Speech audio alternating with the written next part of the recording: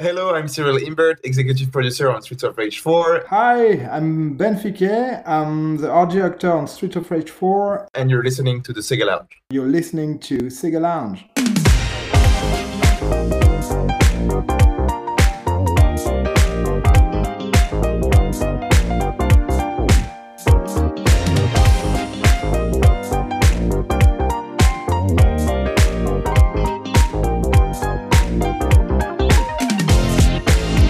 Welcome to the Sega Lounge, a podcast dedicated to our love for all things Sega, be it the games, the music, or the community. I'm KC. In each episode, I'll be talking to different guests and sharing their projects and their passion for Sega. Welcome one and all to a brand new episode of the Sega Lounge. How have you guys been? Hopefully safe and still mentally sane, or at least not more insane than before. We've got a longer interview for you this week, so I won't take long now. But let me just remind you that you can, and dare I say, should totally subscribe to the Sega Lounge podcast on your podcast app or service of choice. Go do it now. Yeah, I'll wait. Waiting. Still waiting. Done? No? Well, you suck. No, come back. I'm kidding. See? I'm good. Just as insane as before.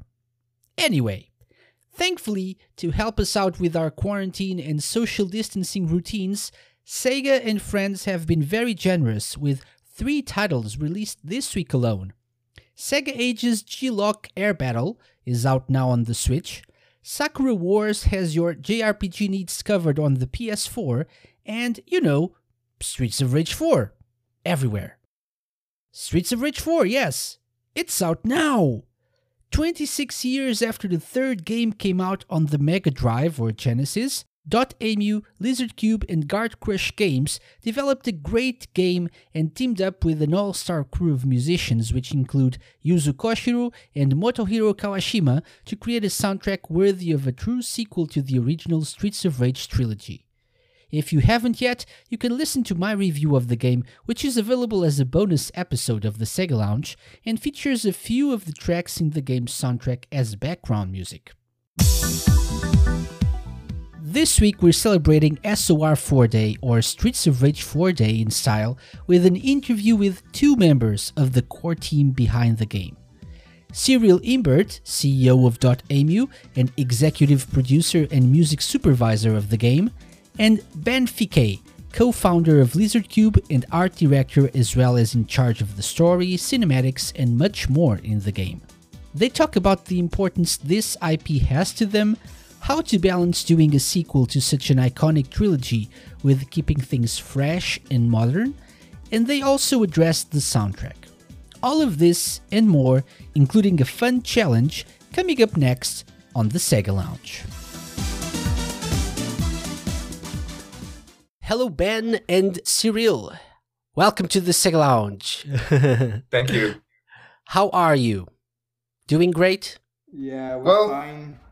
Yeah. Quarantined at home and trying to have a blast despite all the events. Yeah. I'm having a better time than Ben because I don't have children, but still. Yeah. I'm trying not to hear their scream at the moment. I get you. Yeah, I'm just like Cyrille. Yeah, I don't have those problems. I have other problems, but not that one. Okay, so thank you so much for coming on the Sega Lounge, especially since I know you're probably crazy busy right now with final details, final things to do before launch on Streets of Rage 4. But let's start by giving our listeners a little introduction. So Ben is not this is not the first time that you've been on the show, but would you like to tell the listeners a little bit about yourself, how you got into gaming, how you got into the video game industry, for example? Yeah, sure. I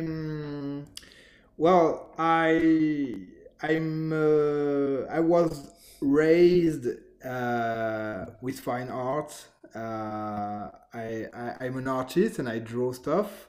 I did a few schools in France, and just after finishing, I started working on a little game on Nintendo DS called Star Bubbles, which was a very fun game. And this is where I met my associate and co-founder of Lizardcube, Omar Cornu.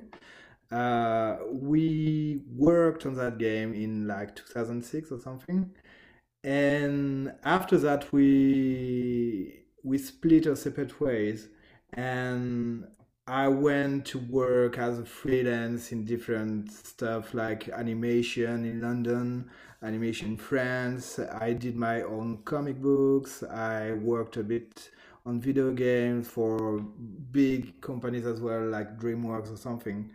And after, like in 2014, we reconnected with Omar, and he wanted to make a remake of a game called Wonder Boy 3: The Dragon's Trap.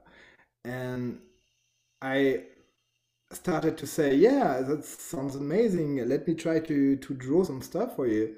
And from there, we started to have a prototype, and we started to have something that was very cool to see and to play with. That's where we met Dotemu, and everything like kind of snowballed from here. We had a publisher. Dotemu went to Sega. We had the rights, and Wonder Boy was the first game of Lizardcube in 2017, which was quite a success, which is always good. And with that, we carry on to Streets of Rage 4 with Dotemu, and maybe. And here we are.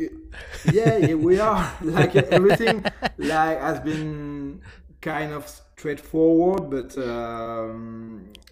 we are very lucky to have been in contact with Sega, to have been meeting with Dotemu at the right time, the right moment, and now we are still partnering for Street of Rage 4, which is a very anticipated game, which is very cool because the game is about to release, and we couldn't be happier with the game, and we can't wait to have the players play it. Yeah, I'm sure. Okay. What about you, Cyrille? Would you like to tell us a little bit about your history with gaming? How it all started? So I've always been playing video games as far as I can recall. That has always been a passion for me. That even had an influence on my school, like a bad influence, I would say, at the beginning. But yeah, that's always been something very special for me. And I studied business mainly, and after that, I didn't really know what to do. And basically, my mother found out that there was some training to be video game producer available, and I was like, what, really? I can do that? Like, me, I'm not, I don't know how to draw anything. I don't know how to, like program anything. Is I that can't a work job? in video games. Yeah, exactly. And then I checked it out, and it was a real thing. So I applied, and I got accepted. So for a year, I studied video game production, and worked at Ubisoft as an intern on Assassin's Creed, mainly, but also on lots of other IPs, like the Smurfs, for example, which was a really passion project. the Smurf Dance Party, to be exactly precise. Okay. I was working at marketing at Ubisoft, but it was a very cool experience meeting with people at Ubisoft, and working on such great games as Assassin's Creed was truly like mind-blowing for me, and really taught me how to handle big names and how to handle huge marketing campaigns worldwide. So it was a very nice experience. But after that, I always wanted to create my own company. So I created a company called Fiquet Games, and we started to do mobile games with a friend from school. Didn't work out well. We never encountered any success. But we gathered a lot of experience and actually started to work and worked on different games for companies or for ourselves, and mostly on mobile, but still it was a super great experience. But then, so as it was not a success, I was looking for a job as a producer mainly, but marketing as well, but more producer side. And my father, who is an entrepreneur as well, just had sold his company, and he told me that he wanted to invest somewhere where I was involved. And I said, well, yeah, I'm doing video games, so that's going to be hard, right? And he said, yeah, but I don't know, like look around and check if there's something you can do. And I got, because of my previous experience, I got to meet with the founders of Dotemu, Xavier and Roman. And they were looking for an investor and actually someone to acquire their company. They wanted to move on and do something else. The company was doing really good, and it was an awesome company. But mainly it was doing games on mobile back in the days, bringing games from the arcade machines back to mobile, like Metal Slug, Double Dragon, that kind of stuff. And I thought it was great business model, great way of working on awesome games that I really loved back in my childhood. And so, basically we built the company with my father 5 years ago now, almost 6 years ago. And it's been great since then. Many different amazing experience on amazing license like Final Fantasy, Heroes of Might and Magic, Another World, and of course more recently Windjammers, Ys Origins, Streets of Rage, Castlevania Symphony of the Night that Konami launched recently. We did the mobile version, and I can say that's the best version of Symphony of the Night ever made. I don't know if you had the occasion to try it out, but we're really proud of this work. That's how we came here today, I guess. Awesome. Just a side note. So the first title you launched with Fiquet Games. Yeah. I did a little research, and it was called Become a Pickup Artist. Yeah. Interesting choice. Yeah. well, yeah. Is it still available? I don't think so. I don't think so. Okay. We haven't been maintaining this for a long time, but yeah, I mean, back in the day, me and my partner were single, and we were like looking out to see like how the attraction mechanism were working, and found out that it was really close to a game with rules. So we thought it was interesting. And we thought, why not translate those rules into an actual game and make a dating sim with it? And that's what we did. But then we later saw that there was a community behind the pickup artist thing, which was pretty toxic. And so we said, okay, damn it. And yeah, but really the way we started it was to kind of make a game where you could actually learn something about it, improve your social skills. I think we did a pretty great job. It was really interesting to play, but it never got the attention and the success it actually deserved. But it brought us lots of experience, lots of good times. Yeah. It was the first game. It was just a quick side note, but that's awesome. That's awesome. Thanks for sharing. Sure. Okay, so Cyrille, we already talked to Ben, so we'll just ask you this time. Which would you say is your favorite video game of all time? And if that's too hard, you can say like a top 3 or something.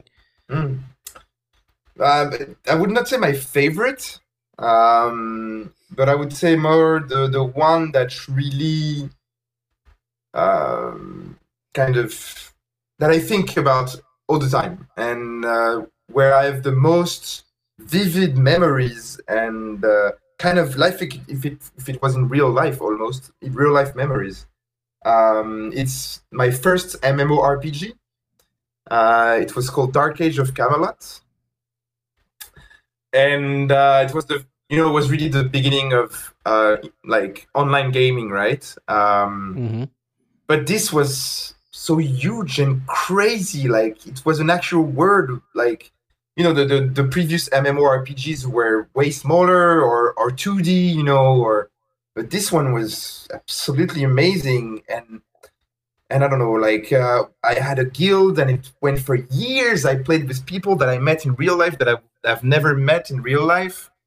Awesome people from every age, every social background. And gaming memories, like, the game was hard as hell.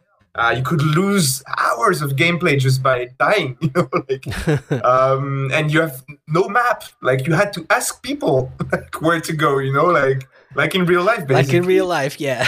Yeah, and there was lots of solidarity between players, and the system that there was 3 different kingdoms was really cool as well, because then it was not like just 2 parties like fighting each other. It was more complex, more political, more strategic when it was coming to big battles, because you could do like huge battles, like 100 versus 100 versus 100 in a heroic fantasy world. It was amazing. And so, yeah, that I would say maybe that's not my favorite game, because it's so hard to find a favorite game, but that's really a game that kind of made me realize the potential of video games in general, in terms of emotion, in terms of immersion, immersive experience. That was really the word for that game. And every time I talk about it with my friends that I used to play with on that game before, we all have memories, like if we lived in a different world for years. Awesome. That's great. Thanks for sharing. Okay. Sure. So let's get on with the Streets of Rage talk, right? So that's what we're here to talk about. Although we could sit here and talk about other video games for a long time, I'm sure. Of course. So a question for both of you, since you guys are working on a new Streets of Rage, how important was the Streets of Rage series for you individually, specifically? Well, I mean, for everyone that has been growing with Sega titles, and myself included, I was a teenager with a Mega Drive at home when Streets of Rage 2 came out, and I grabbed it, didn't really know what it was, and I spent countless hours on it, and this was one of the best games the machine could provide, and it's just everything that is connected to your childhood memories and teenager memories are very vivid even as an adult. And Streets of Rage and many Sega games, because I was a Sega kid, was it was amazing. And at some point when we had the idea to try to convince Sega to make another game, it was just a dream that we were chasing, because you were thinking about yourself as a teen and thinking, oh yeah, I could do that. Let me play with it, Sega. And after a few years of development, now we are, and it just feels just like a dream, and the games are very important, but not only to me and to us. I think for a lot of people, because the games didn't see a new game for 26 years, and it's very vital that we don't fuck this up. Yeah, for sure. What about you, Cyrille? Was Streets of Rage important to you? I'm sure. Yeah, it definitely was. Like Ben, I was more a Sega kid growing up. My first console was a Master System 2. And my first handheld console was a Game Gear. Before I had a Game Boy, actually. And my first game on the Game Gear was Streets of Rage. And I remember really well playing that game at the backseat of my parents' car during long trips in the south of France, and really being crazy about this game that was so badass. You could fight, and it was more like of an adult video game. It was a bit violent. It was super cool. You could choose different characters. The music was awesome. It really felt something special as a special game for me back in the days. And then when I had a Mega Drive, I had it as well there. But yeah, it's a game that I remember really well, contrary to other games that I remember that I had, but I don't remember really well playing them. But Streets of Rage, maybe because it was on the Game Gear and it was a very cool device for me as well back in the days. I remember it really well, and I really loved it. Awesome. You just had to spend a fortune on batteries. That's the only problem. Exactly. Especially when you're in a car, like when we were stopping on the highway, I was asking to my parents every time to buy some batteries, and they were going crazy with that. But yeah. Awesome. So if you had to choose between the 3 original games, and in your case, Cyrille, the Game Gear games as well, which one would you say is your favorite? I would say the number 2 would be my favorite because the music is absolutely amazing. And on other aspects as well, it's way more. It's like the ultimate evolution, of the genre. The third one is there's not like huge gap between the first and the second one. All the musics are so iconic. All the characters are iconic. For me, it's the best one. They're all good, but the second one is the most iconic, definitely. Okay. Yeah. I think so too. Because the second one is more coherent, if I might say. You can everything makes sense. The first one is a bit stiff in a way. The second one, they went crazy and they did amazing sprites and music and gameplay. And the third one, I think they try a bit too much. And even if that's a good game, it might have been too much at some point. So yeah, the second one is considered for many people, not just myself or Cyrille. Yeah. I think. Second one is considered the best game of the series, really. Mm-hmm. And what would you say is your favorite character, Ben, to play as? To play, well, now in Street of Rage 4 or in the original games? Well, the originals. Yeah, in the originals, I always played Axel because I don't know, I like to play the standard guy, not the heavy type or not the quick one. So I want to have a very smooth experience, and Axel was perfect for that. Okay. What about you, Cyrille? For me, the first one, it would be Blaze. Mm-hmm. I don't know, because maybe I love the color, black and red, and like her posture as well. I think I really liked it. On the second one would be Max, because he's very powerful, and I guess because it was easier to play with him. So I was less impatient with the game. And I didn't play a lot of the third one, so I couldn't be until recently, but I couldn't tell you exactly which one I would prefer on the third one. Okay. But yeah, Blaze and Max would be my favorite ones. Awesome. Great picks there. Awesome.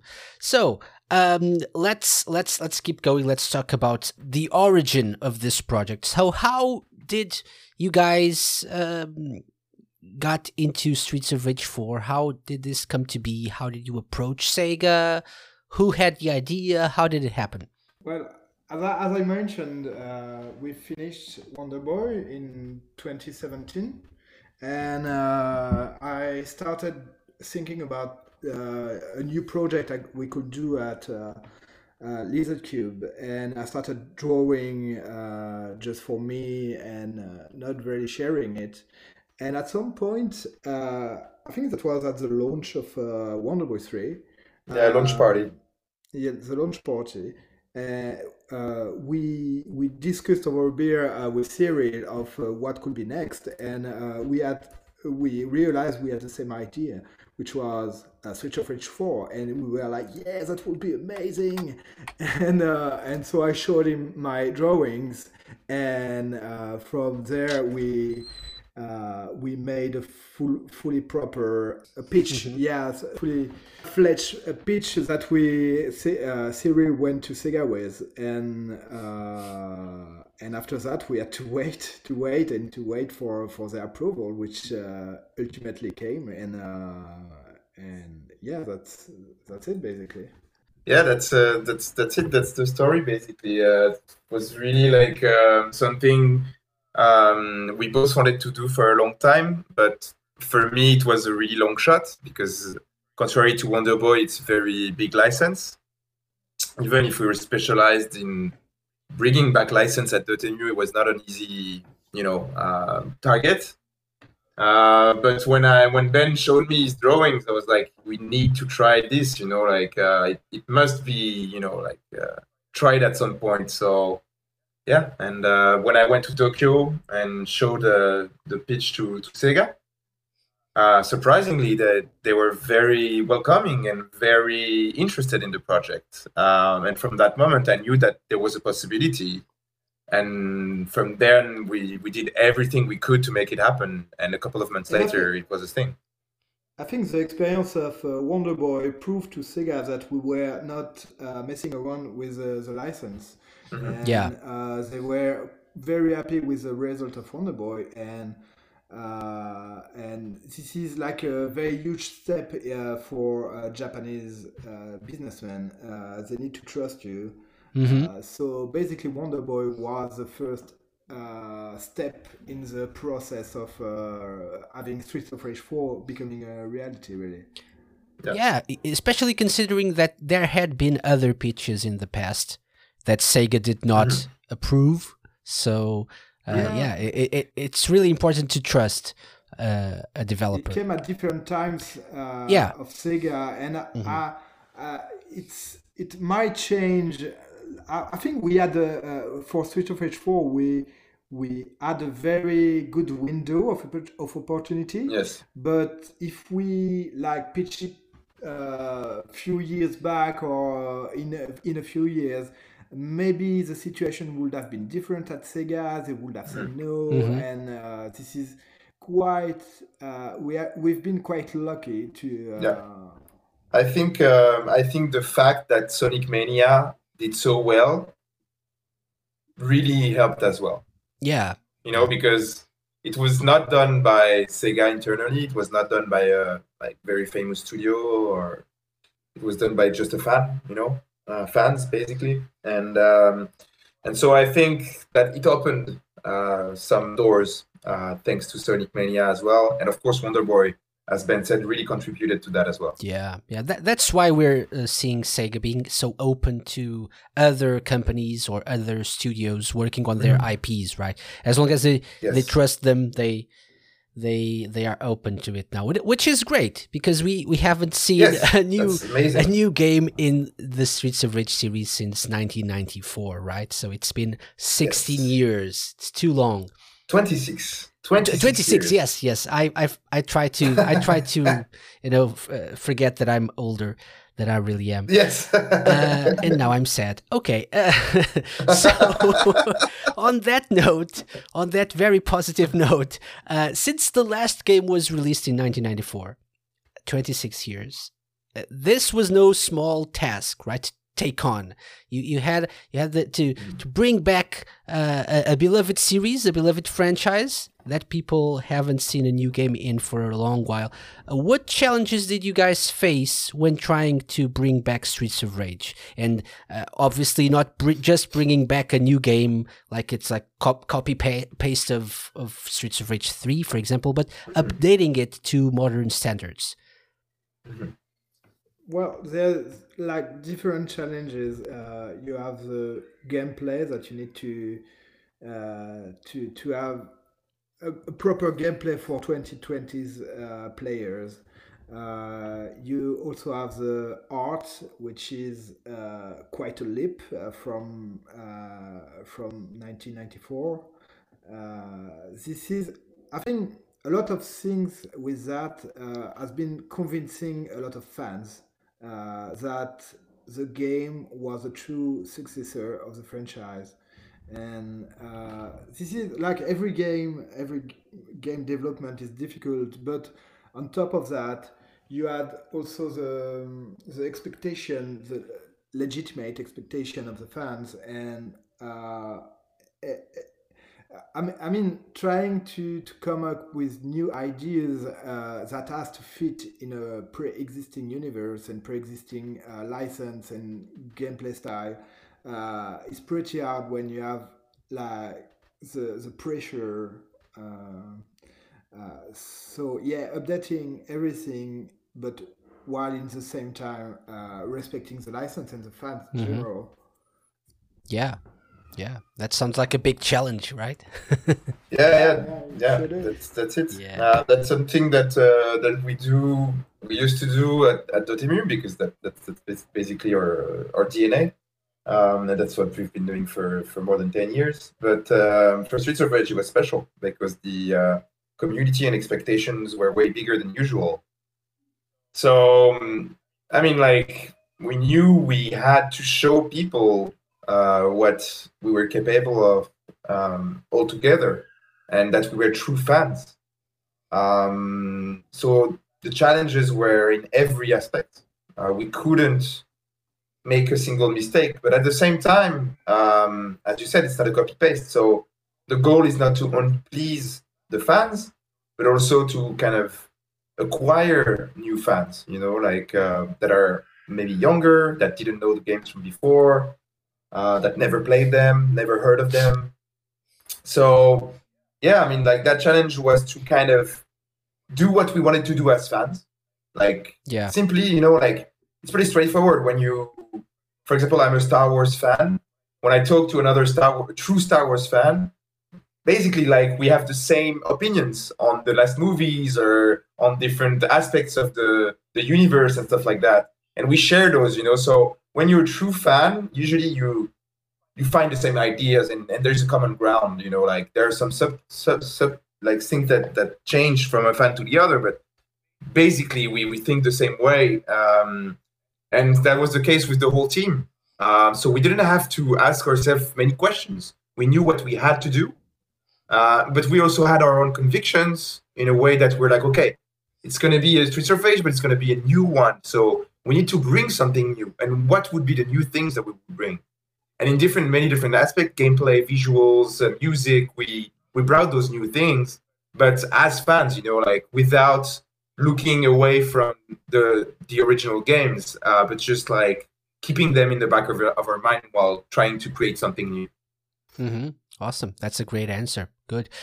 So, by the way, when it comes to the design, to the art, awesome work. So Ben is a great artist. So I think yes. I don't think I've seen anyone complain about the art since the very beginning. Oh, there have been. Sure. I know people complain, but I haven't seen them. No. But I mean that's all right. A lot of people are entitled to their opinions on the art because this is not what they're used to. Yeah. But this is, I think, some people are disappointed because they wanted what they think they like, and a lot of people are very pleased with the new art. But at the same time, I know that I can't please everyone, and I hope I did the best job I could, but I can't.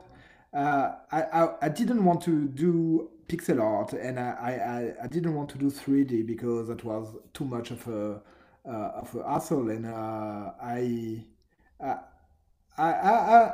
mean, I think people ultimately will enjoy it because it's still well animated, and even if they don't like the designs or the colors and everything, I think the gameplay is tight enough for a lot of people. Yeah. Yeah, and I mean, like, when you have the occasion to work with someone like Ben who really masters the traditional animation and like has really a specific touch in character design, in colors, in lights, the way everything is handled, like, you need to do it, like, you don't see games with that visual quality often, like, especially with traditional animation. Yeah. That's not something you see often, right? And that's so beautiful. Mhm. Like, from my personal taste, I think that's amazing. And playing with a game that looks like a cartoon, like an anime, it's so awesome. It looks beautiful. It's you never get tired of looking at it. You always discover new details, either in the animation or in the background. It's a real pleasure to look at it, to contemplate it. And when you play it and it's super intense, it's awesome. So I understand why some people are a bit reluctant of this art, because they wanted to have pixel art because it was full. They wanted a full nostalgia trip. But we're in 2020, and now we have the technical means to do something as beautiful and to put what Ben is capable of doing into a video game and make it live, like alive, and you can play those characters. It needs to be done, so there's no question. And once you actually have it in your hand, even if you were looking for something with pixel art, but once you have Streets of Rage 4 in your hand and you look at the screen, it's such a visual pleasure that I think everybody will like it in the end. Yeah. Yeah, and also you still have the opportunity to play with the retro characters. Yeah, that's true. yeah. Yeah, so there's retro mode. Yeah, I advise everyone to go over to the PlayStation blog. That actually, as we're recording, I just got a notification that there's a new blog post on the PlayStation blog by you, Ben, talking about how you redesigned Blaze and Adam, and that's pretty awesome stuff. So very interesting to learn more. Okay, very good answers. So talking about the gameplay now, so obviously Streets of Rage was always about the 2D brawling. So was there anything that you wanted to preserve, or what were the parts of that gameplay, that classic gameplay style that you wanted to preserve, and what parts did you want to change? Did you think were not as up to date as they could be for modern standards? Mm-hmm. So I'd say, like, the in terms of gameplay, pure gameplay, the things that we really wanted to nail down was the game feel of the original ones, because it was really good in a terms that you can really feel the fist like hitting, like the enemies. And it's because the game beat them up games are usually very intense game. It's important because at some point it will be repetitive, and if it's not good every time, then it's it's a bit annoying at some point. So it needs to really feel good when you use your fists, when you kick, when you jump. Everything needs to be super tight, super reactive, and very satisfactory. So that was one of the things that we really tried to keep from the original titles. And the game designer of Streets of Rage 4, Jordi, actually played with the original games. At the same time, he was designing the move sets and the moves and like fine-tuning the hitbox and everything of Streets of Rage 4 to really compare and get that same feeling, get that same game feel of the right hit at the right time, the right combo, the right punch. That was something super important to keep. What was not, and I mean, like, it's not that we didn't keep things. We tried to keep as much as possible from the original because they were pretty good games. What we did is we added stuff that was not possible to add back in the days because of technical means and because the video game industry was completely different. There was not so many games that had been out in 26 years. Can you imagine how many games have been out and how many games we could get inspiration from? So it was more adding stuff, like adding moves, making the combos more complex, more rich, adding characters, adding features, adding the fact, for example, that now like using special doesn't burn your health, consume your health. Okay. It does, but then you can regain it back if you manage to do combos without getting hit, for example. So it's like a risk-reward mechanism that you can find in Bloodhorn, for example. So like this is an example of a new mechanic. There's also like the super, like the super customs where like you throw huge moves and like you hit multiple enemies at the same time. The fact that we could really also differentiate different enemies, different characters, and different enemies as well. And one of the example of the things that we really changed as well is like one thing that was a bit annoying in the previous episodes is that enemies could go out of the screen when you like throw them on the borders of the screens. And then you were like, okay, where are they? And then they would jump from the screen and hit you. We really try to take that out as much as possible in Streets of Rage 4, and even to play with that in a sense that now the enemies, even if there is no wall in the game, the enemies will bounce against the side of the screen, and bounce back to you, and then you can change and juggle with them, which is super satisfactory as well. So those are kind of the things, like to nail the game feel, to nail the original spirit of the series with very nice music, with a very cool universe and characters, but at the same time adding more layers of features, of like techniques, modern techniques to that, to make it something very modern, but that feels like a good beat 'em up and pure beat 'em up game. Okay, very good. How involved were Sega in the development process? Did you have to regularly consult with them, show them the progress? Well, no, they were very hands-off, but we showed them the progress of the game every step of the way. And from the beginning, they've been very supportive, and they really like what we were doing. And honestly, I think they made a few comments that sometimes we strayed in a little bit of direction that they didn't want, but like this is very little compared to the size of the production. And no, they've been very, very hands-off the project really. And yeah, we were so in this process of having them approve everything in the game, which is completely normal thing to do, and the process was going very smoothly. But not only they were not like trying to make us change things that we didn't want to, or that was completely different from the direction that we wanted to set, but also they gave us interesting feedback, like that made sense. And very constructive feedback actually, and you could see that the people that were giving feedback on Streets of Rage 4 were people that really knew the original games and knew like what made them cool and everything. So all in all, it was very nice advices, and the process went really smooth, so it was very good collaboration. Awesome.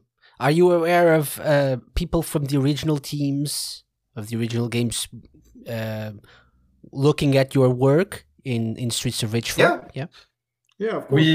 We work with Yuzo Koshiro. That's one thing. Okay. He works with us in Streets of Rage 4 on some tracks of the game, and also he saw the game, gave us some feedback as well. His sister as well saw the game, and it was a very light feedback, but we heard that she really liked it. But yeah, that's it from the original team, the people that we met from the original, but that's already something, right? Yeah. That's a really big part of the process. Yes, we'll get into that in a bit. Okay, so one last question. How important was it to have a diverse roster of playable characters? We have a lot of characters to choose from. a lot of the old ones, everyone is back, right? New ones. How important was it for you to have a lot of playable characters this time? Well, I think it was important to have at least the same number of characters as the original games. I mean, just the HD characters. But on top of that, with the technology that we have, we could implement the retro characters as well. So ultimately, we have a total of 17 characters you can choose from. But if you're just speaking about the new characters and the HD characters, it was I think it was important to have something new, because this is not just a remake of the old titles. It was important to have new stuff and recognizable characters. Like Adam was meant to be returning because he's been such a great character, iconic, right? Yes, it's so iconic, and he needed to be back. And Axel and Blaze, obviously, since they're here from the beginning, they needed to be here. But we wanted to add something new with Floyd and Cherry, because we wanted, like for Floyd, we wanted the gameplay to have a brawler that can grapple his enemies from afar, and he could move with two enemies in his hands. This is something new. This is something, when you make a new game, you have to implement new stuff, because ultimately that's what brings the license forward. Mm-hmm. Yeah. By the way, where is Roo the kangaroo? Yeah, he's here. You have to play the game. Really? Okay. Yeah. Great news. But I mean, I'm not spoiling anything. But it's not playable. Okay. But you will see it in the game. Okay. So obviously we're recording this 1 week before the game releases. It'll air on the day of release. But so if you're listening to this right now, go find Roo the kangaroo. Go find him. Exactly. Okay. So, Cyrille and Ben, I usually do something with my guests called quick shots. Quick shots, not alcohol. Don't ask. No. It's just a little game I like to play, and I will give you some words or some expressions. And what I want you to do is to tell me the first thing that pops into your head. Okay. Okay. Want to try it? Okay, so each one of us. Yeah, we could do each one of you. So let's start with Ben. So Ben. Okay. Video games. Aladdin, Mega Drive. Good pick. Okay. Cyrille, video games. What pops into, I don't know, like pleasure. Good. That's a great one. Okay, let's switch it back to Cyrille. Streets of Rage. Music. Mm-hmm. Ben. Neon lights. Oh, agreed. Yeah. Okay, Ben. Chicken. Else. Okay. Yeah. Cyrille. Yeah, same thing here. It must be that. Health. It has to be health. Okay. Yeah. Very good. Okay, one last one for each of you. So for Cyrille, your last one is Dotemu. Second family. Great. And for Ben, Lizardcube. Kind of a hard one. Future. Okay, great one. Very good. Good answers, guys. That was quick shots with Cyrille and Ben. Thank you. Okay, great. Thank you. So we're going to take a quick break. Okay. And when we come back, I have one more surprise for you guys. Okay. Okay. Sounds good.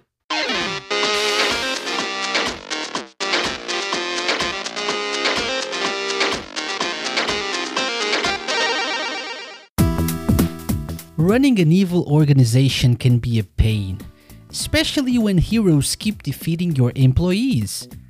good help is so hard to find these days. Thankfully, you don't have to resort to tracking down disgruntled unemployed people anymore. Introducing the Thug Cloning Device by the Syndicate. Our years of running an organization that is just plain evil, combined with the obscene amounts of money we paid top scientists, resulted in a machine that suits all of your city or world domination plans. Just grab a few street thugs at random and throw them in our Thug Cloning Device for instant replication. The device even comes with customization options, so you can change the color of each thug's clothes or even their names so that they feel unique. Thug Cloning Device by the Syndicate. Forget recruiting and start replicating today. Warning: clone thugs require food and minimum wage to keep working for you. Creating an army of clone thugs without tending to their needs may result in riots.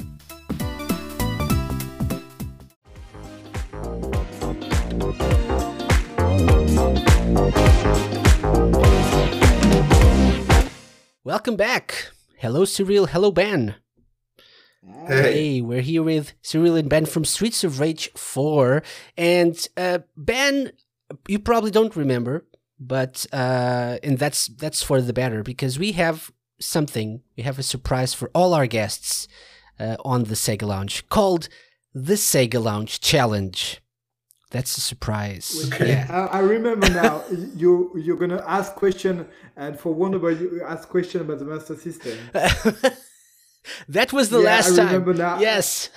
Yeah, and we replied like straight away with Omar, like 100% correct. That's true. That's true. So I remember you now. He was like, oh, I forgot. I meant not to ever come back to the Sega Lounge. Now I remember. This was a mistake. I remember we mastered your That game. was true. And that is why Omar is a cheater. He knows everything. He's like a walking encyclopedia of Master System. Exactly. Yeah. Exactly. So that was a big disappointment for me. So this time we have a different Sega Launch Challenge. Now that you know our guests, it's time to put them to the test. It's the moment we've waited for, and the moment they dread. Welcome to your doom. I mean, welcome to the Sega Lounge Challenge.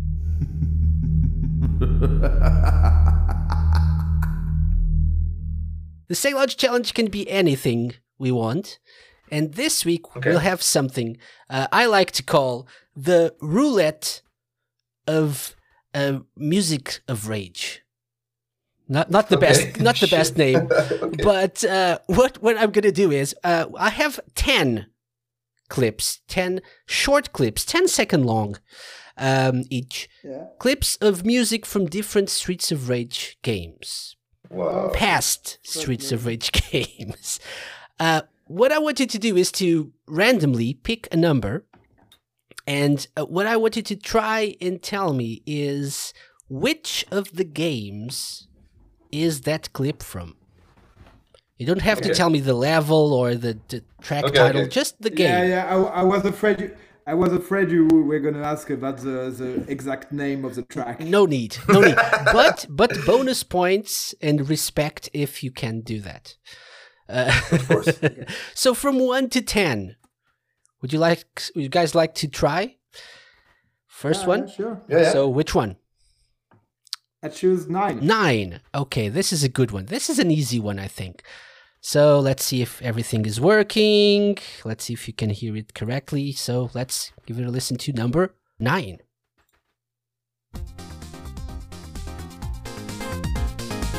First one. Yeah. First one, definitely. Yeah? First one? Is that it? First one, Are you sure? Yeah. Because that was very quick. Yeah? Yeah. Okay, final answer? So, did I mean? Yeah. That is correct. This was Violent Breathing from Streets of Rage 1 on the Mega Drive. Okay, good start. Next one. So 1 to 10, we already had 9. Oh. Yeah. Number 7. Number 7. Okay. Let's take a listen.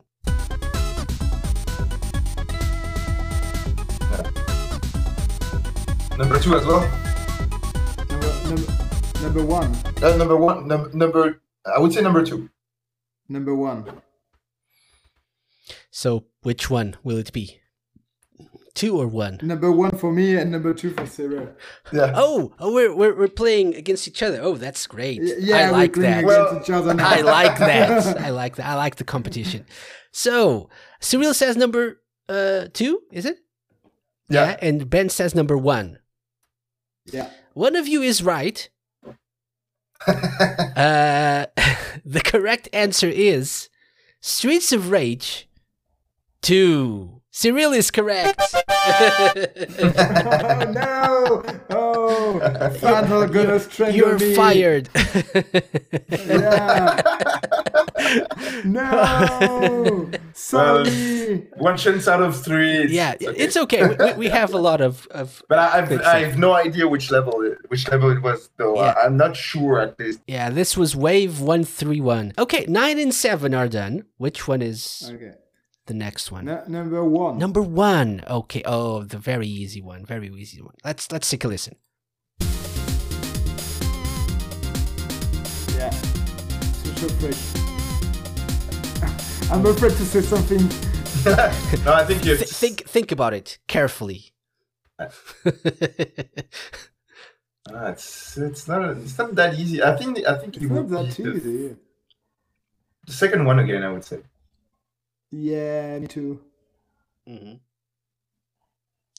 So, Streets of Rage 2, is that your final answer? Yeah. Yep. Really? Yeah?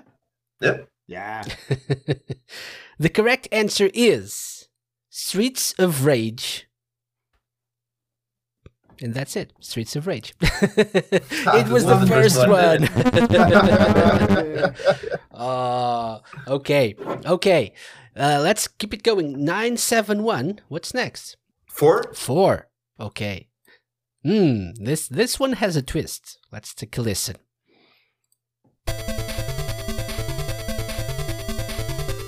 Oh yeah. Yeah, that's number 1. Yeah. Yeah. Yeah. Number 1. Yep. On the Mega Drive? Game Gear. Game Gear or Master System. Yeah. So This is not the chip from. so the 8-bit version of Streets of Rage 1, is that it? Yep. Yeah. Yeah. Are you sure? Yeah. Wait. The correct answer is Streets of Rage 2 on the Game Gear or 8-bit. Yeah, this is Oh, the Game This Gear. was Oh, that's your right. favorite Okay. game. this was Dreamer. Okay. But the song, the original, is from Streets of Rage 2 as well. It's Dreamer. It's a very good one. So All right. no luck. So 9714. 9714. What's next? Let's go with 2. Yeah, 2. Let's go with 2. Let's take All a right. listen.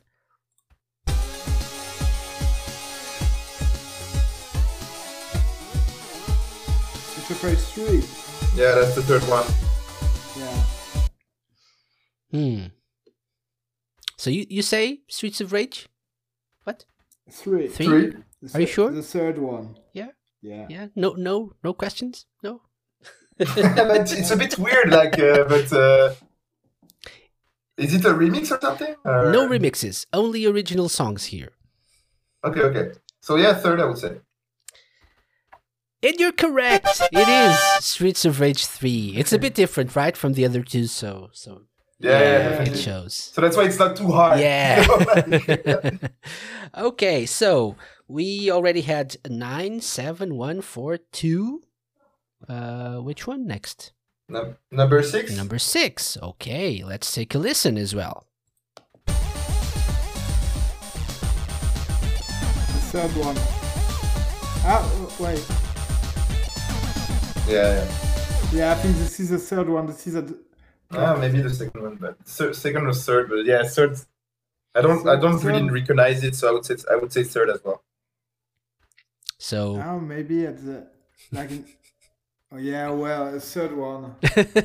he's like, oh yeah, okay, third one. know. I don't know. So the correct answer is Streets of Rage 3. Yes, Yeah. that is correct. Well done. Well done. Okay. So only 4 left. So we have, for example, 3. Yep. Can we go with Yeah, 3? 3. Okay, Let's go. let's go.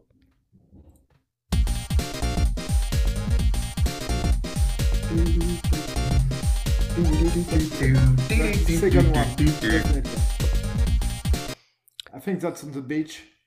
So Yeah, it's second one.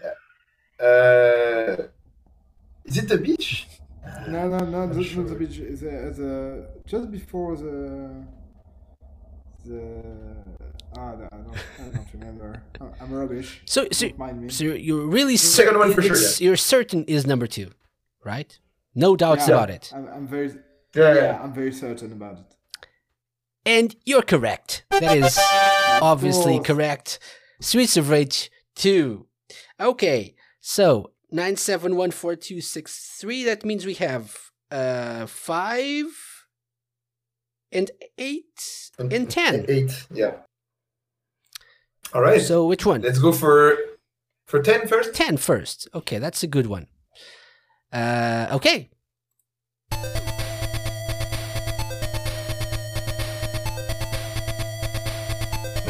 First one. First one? Yeah. First one. Yeah, I think it's the first one. Mega Drive? I don't think so. This does look like a Master System. Yeah, so Well, I don't know, but the first one, I'm like 90% sure. 90%. Potentially Game Gear, but that sounded pretty cool, pretty good. So I'd say Mega Drive. Mm-hmm. So definitely first one, right? Yeah.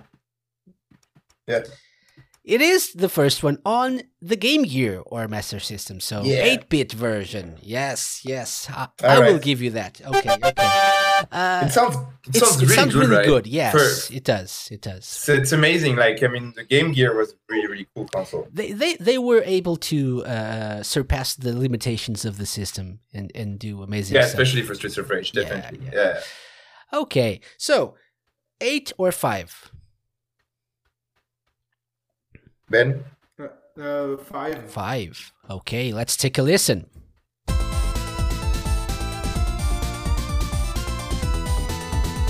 Yeah, second one. Yeah. Or maybe. This is so good. Maybe first. Maybe so. Not so. Not for sure. I would say second one. Yeah. Ben. Nah, maybe not. Not first one. First one. Vamos. Okay. So, final answer, guys. Okay. First one for me. First one. Here we go. The lesson here, always go with your gut. The correct answer is Streets of Rage 2. Damn it. Fucking hell. Okay. We're gonna have a riot in front of the office. Last one. This is your last chance to save face, to tell everyone that you're amazing at this.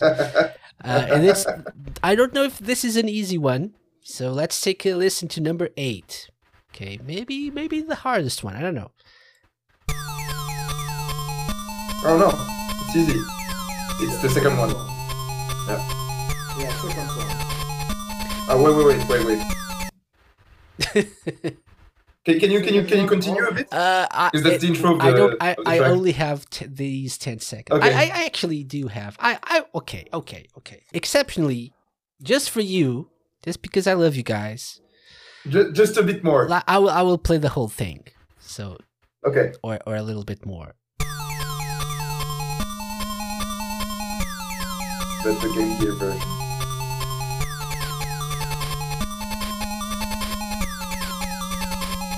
Yeah, but that might be a Master System. Second one, Master System. Yeah. Is that okay? Yeah. Yeah. So this was never before seen or heard on the Sega Launch Challenge. I have never done this. So with this very special help, what's your final answer? I would say Streets of Rage 2 Game Gear. Streets of Rage 2 Master System. Okay. So basically the same thing. Your answer is, I'm afraid, correct, actually. Yes, well done. Very good. Looking at your answers, 4, 5, 6, and Cyrille, you had one more, so you had 7 out of 10. Ben, 6 out of 10. Not bad at all, especially with just 10-second long clips. Well, That's rubbish. Which means you get the official. I'm gonna get drunk now. But you still get the official Sega Launch seal of approval. I will send it to you by email. Great, Okay, great. and it's an actual Thank you. an actual seal. Okay. Okay. Then I can brag about Yes. it. If people challenge me, I'm like, man, I have the seal of Exactly, approval for Sega Lounge, exactly. It's worth a lot. Okay, thank you very much for being such good sports and taking part. So. Thank you. Okay. Thank you very much. So, just a few questions to wrap this up before we go. So let's talk about the music. You already mentioned this briefly. You've revealed that. Of course, Yuzo Koshiro is part of the project. His work is, for many, synonymous with Streets of Rage. Most people, perhaps, when they think of Streets of Rage, they think about his work on the soundtrack. But you've also included other people. And he is not the main composer, right, for the soundtrack. Why? No. Why did you go in that direction? Why did you choose to have other people working on this project as well? Mm-hmm. So basically, we all knew it was going to be a very, very important part of the project. Because it has always been an important part of the Streets of Rage games. So we don't want to do something special with it, because, it was the occasion to do something unique that people would not be necessarily expecting. And that would definitely be modern while keeping the original spirit.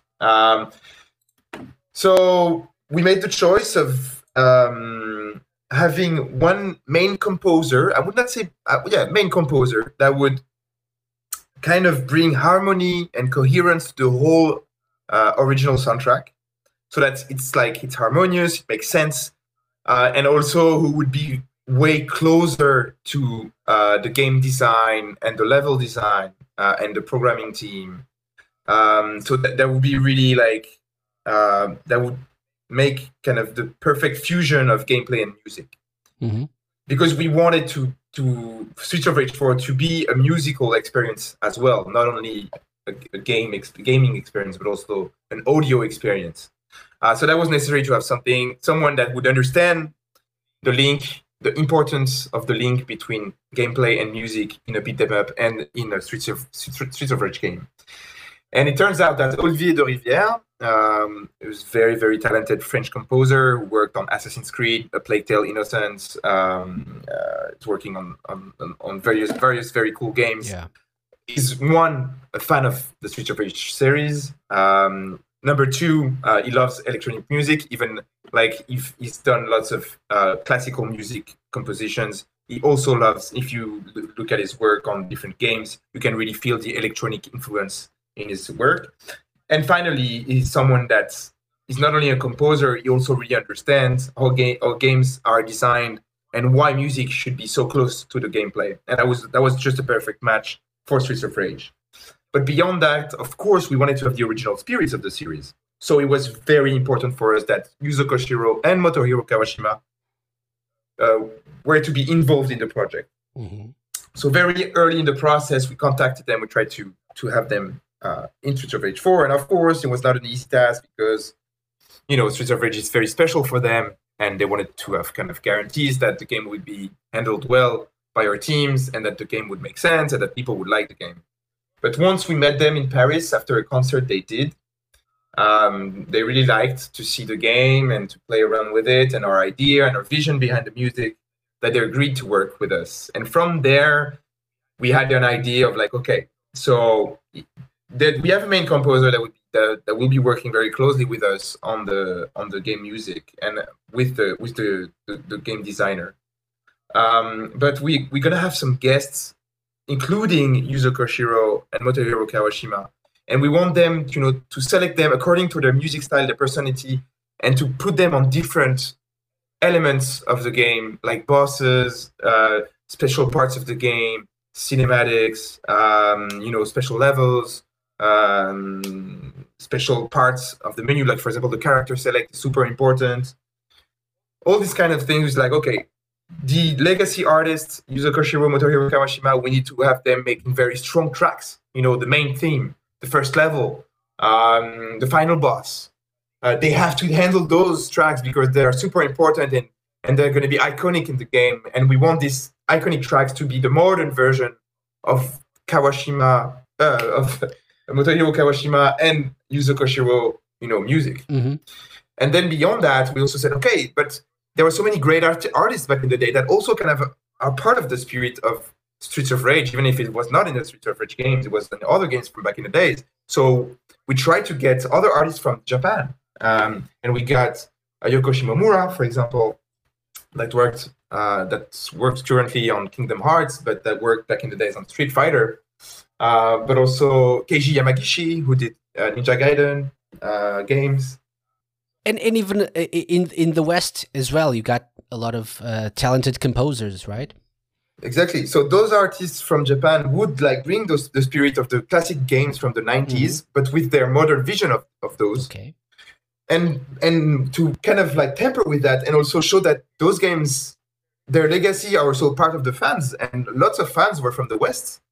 We wanted to bring artists from the West as well. And with the artists from the West, we wanted to bring artists that are used to compose music for indie games. So we had Dust Mortal or Scattle that, for example, did the music for Hotline Miami. Yeah. But also artists that never composed for video games, but that have a music style that would be a great fit with Streets of Rage, and that would be definitely modern, because those artists are people that do concerts, do festivals nowadays, so they would bring those fresh air from the nowadays music, and all these artists together would come out, the OST would come out as something classic and fresh at the same time, and that was really the objective of our strategy behind the music. Yeah.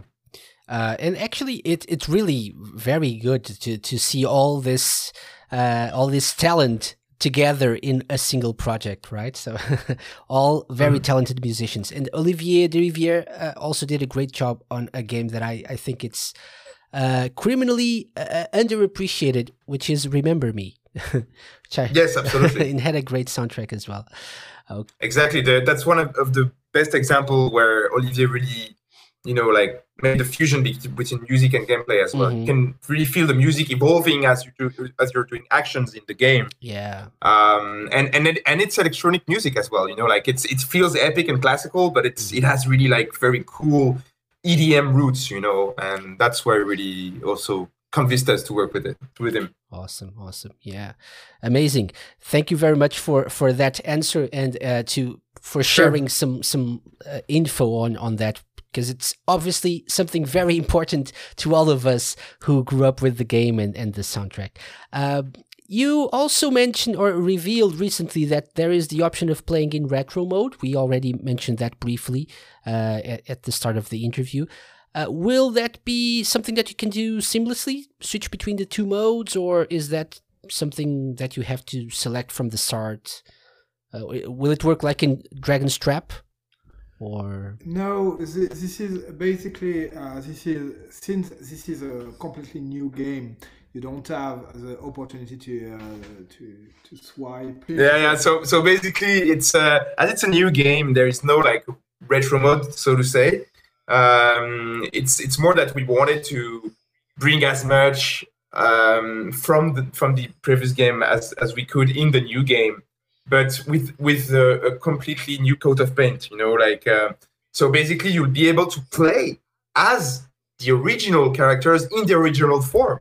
So you can play Axel from Streets of Rage 1, or Axel from Streets of Rage 2, or Axel from Streets of Rage 3, or Axel from Streets of Rage 4. And as it's a 4-player game, co-op, local, you can play with 4 Axels in the game, you know? Okay. So it's more, the retro mode, it's more about trying out the previous characters in this new environment, in this new fighting system. And trying to kind of see who is the best character between all those 17 characters. Is it the new Axel or the Streets of Rage 1 Axel, you know? Like, is Max still very good in Streets of Rage 4? Or is it like, is he like less good than Dr. Zan from Streets of Rage 3, you know? That's more about this. And also the tracks. So actually, Olivier worked so that you can listen to the OST from Streets of Rage 1 and 2. Yeah. While playing Streets of Rage 4, but it's not just like we put the tracks randomly. It's been thought through, you know, like it's the exact same tracks, but on the new levels, on the new, you know, parts of Streets of Rage 4. So it's very interesting to visit the game once you've done it, like with the Streets of Rage 4 version. It's interesting to go through the Streets of Rage 4 game with the original soundtracks to see like what are the choices that Olivier did. So he said like, okay, that music adapts perfectly to that level and that boss and all that kind of stuff, which is super interesting. Oh, okay. That sounds interesting. So it's something not really how I was expecting it to be. Okay. Yeah, no, it's more about, you know, like it's not a retro mode, but it's more you can play with retro characters and you can listen to the old soundtrack. Okay, that makes sense. Very good. How many people worked on the game, by the way? How big was the team? The core team was a bit less than 10 people. So the core team is Lizardcube, Guard Crush, and Dotemu all together. So that's the design team, but in total, more than 50 people worked on the game. Okay, that's a lot. I mean, yeah, a lot. That's crazy. A lot, but, yeah, it's no. But yeah, it's you need. That's what you need today if you want to do a very good game. Yeah, that's what you need to do. Yeah. And even I was surprised. You know, like when I saw the staff role for the first time. I was like, what? I'm like, that's a lot of people, you know, like, that's true. You know, it's weird, but yeah, that's what you need, basically. Yeah, awesome. Okay, so you've just mentioned Guard Crush games, right? So they previously worked on Streets of Fury. Was that expertise that they gained with that game crucial to what you wanted to achieve with Streets of Rage 4? Did you take some things from that game into this new Streets of Rage game? Yeah, absolutely. We are actually using the engine they created for Streets of Fury. Okay. Because basically with Streets of Fury, it was kind of a passion project for them, even if it actually sold not too bad on different platforms. It came out, I think, on Xbox 360. On the live arcade program, you know. But since then, they've been working on it, you know, like for years, just because it's a passion project and to improve it.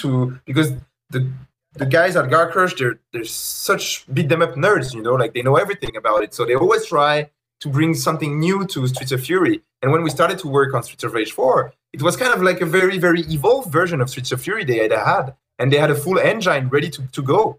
That goes with it. So we said, okay, let's use that. And that was a huge advantage because we could already start to play the game pretty early in the process and prototype it. And Ben could see his like arts integrated into the game pretty quick in the process. So it's been a very important contribution beyond the simple fact that they programmed the game. Okay, awesome. Okay, so any plans for additional content for Streets of Rage 4 at the moment? Well, maybe. We'll see. We'll see how it goes. We'll see what people want. We'll try to listen to the community as we've done for the past 2 years. We have, of course, on our side, lots of ideas. We prepared some stuff, but nothing has been confirmed 100%. So we'll see. But yeah, we of course would love to bring more content to the game, and there are so many possibilities that it's most likely, but we'll see. Yeah. So buy the game and we'll talk about it, right? Everyone go Exactly. buy the game. Yeah. Okay. So one of our listeners actually sent me a question that I found interesting because I didn't realize this before I received this question. You'll have a day one outing on Game Pass. It'll be part of Game Pass from day one. Why did you guys decide to do that? Was it your decision? Was it they that approached well, you? We already had a great experience with Blazing Chrome. It's another game that we're publishing with our indie game label called the Arcade Crew. And we were day one on the Game Pass. And it went really well. I mean, it's a good way, like, you know, to get more people to know the game. People on Game Pass are not necessarily the same type of people that are on the regular store. Or in the regular stores in general, so it's great. It's different. It's a bit different public. Lots of people are happy about this, and it doesn't like have a particular impact on ourselves, like rather than usual, you know. So it's great. Mm-hmm. Yeah, and maybe trying to reach a different audience as well, right? Exactly. Since it's on Game Pass, I already pay for that. Let me try the game, right? So that's probably a good way to reach new people. Yeah, awesome. Okay, so before we go, on a more serious note, we're all being affected by this COVID-19 pandemic going on right now.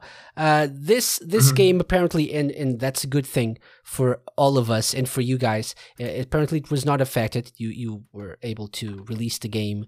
I think on time, right? As scheduled. Yeah. Yes. But how are you and your companies dealing with the current situation? Is it affecting you guys somehow? Well, for me at Lizardcube, we are very few people, and this is not a major concern since all the art has been pretty much done.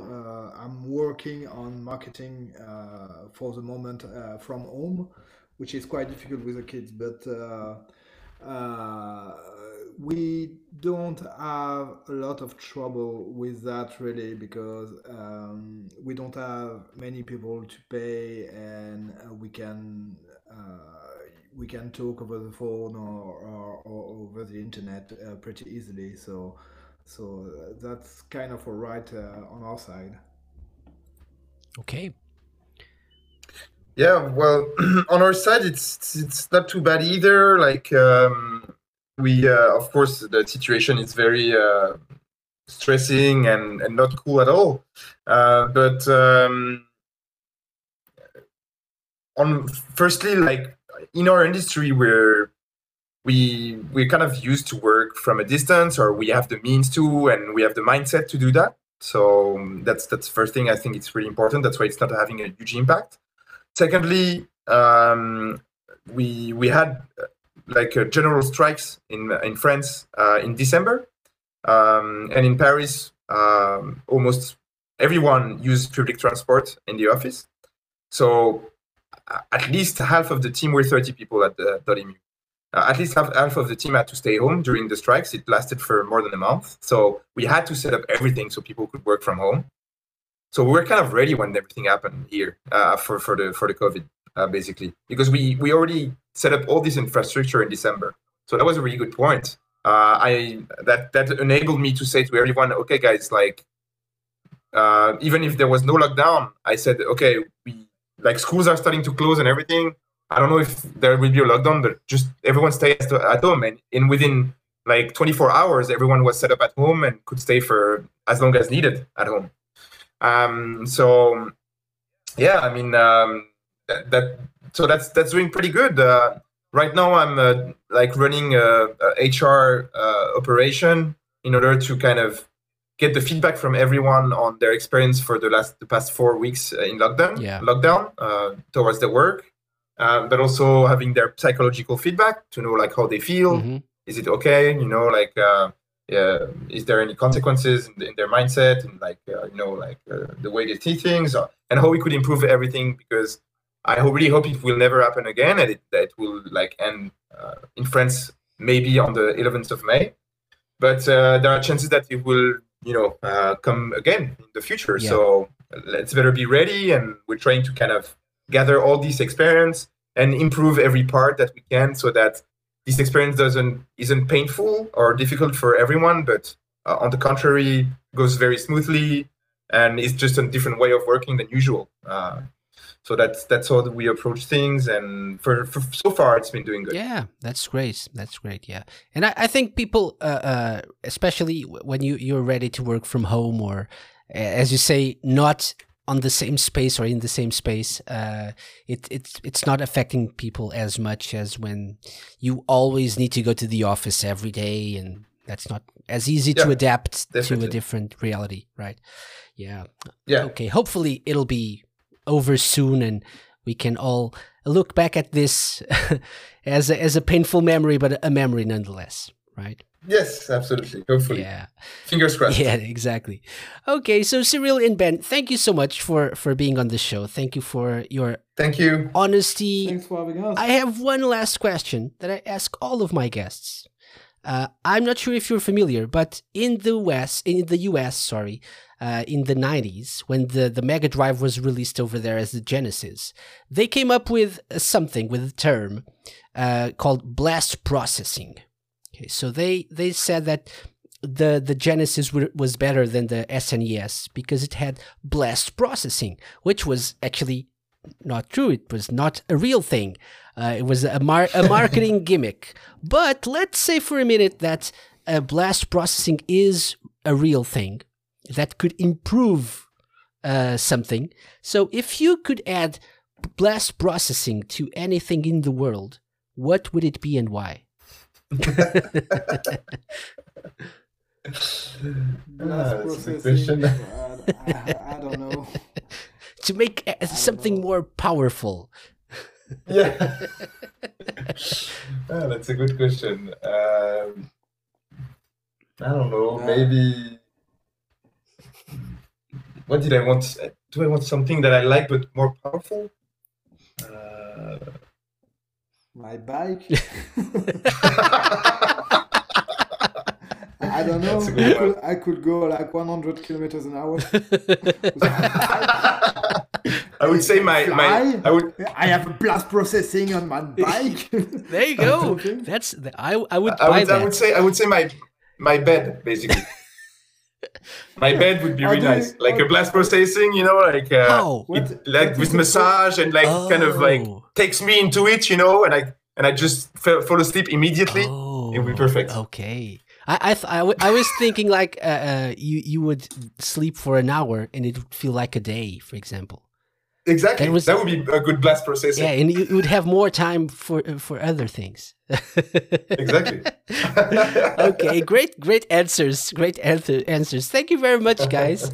Once again, thank you for coming on the Sega Lounge. All the best for Streets of Rage 4, which is would you imagine that out now as people are listening to this? Yep. So get on it and go play the game, people. Yeah. Okay. Yeah. See you next time, guys. I hope you can come back in the future to talk a little bit more about the game. Sure, anytime. Okay. Let us know. We'll do again some quick shots. Yeah, good. Maybe one day we'll have like real shots. That'd be great. That'd be great. Looking forward to that. Awesome. Thank you.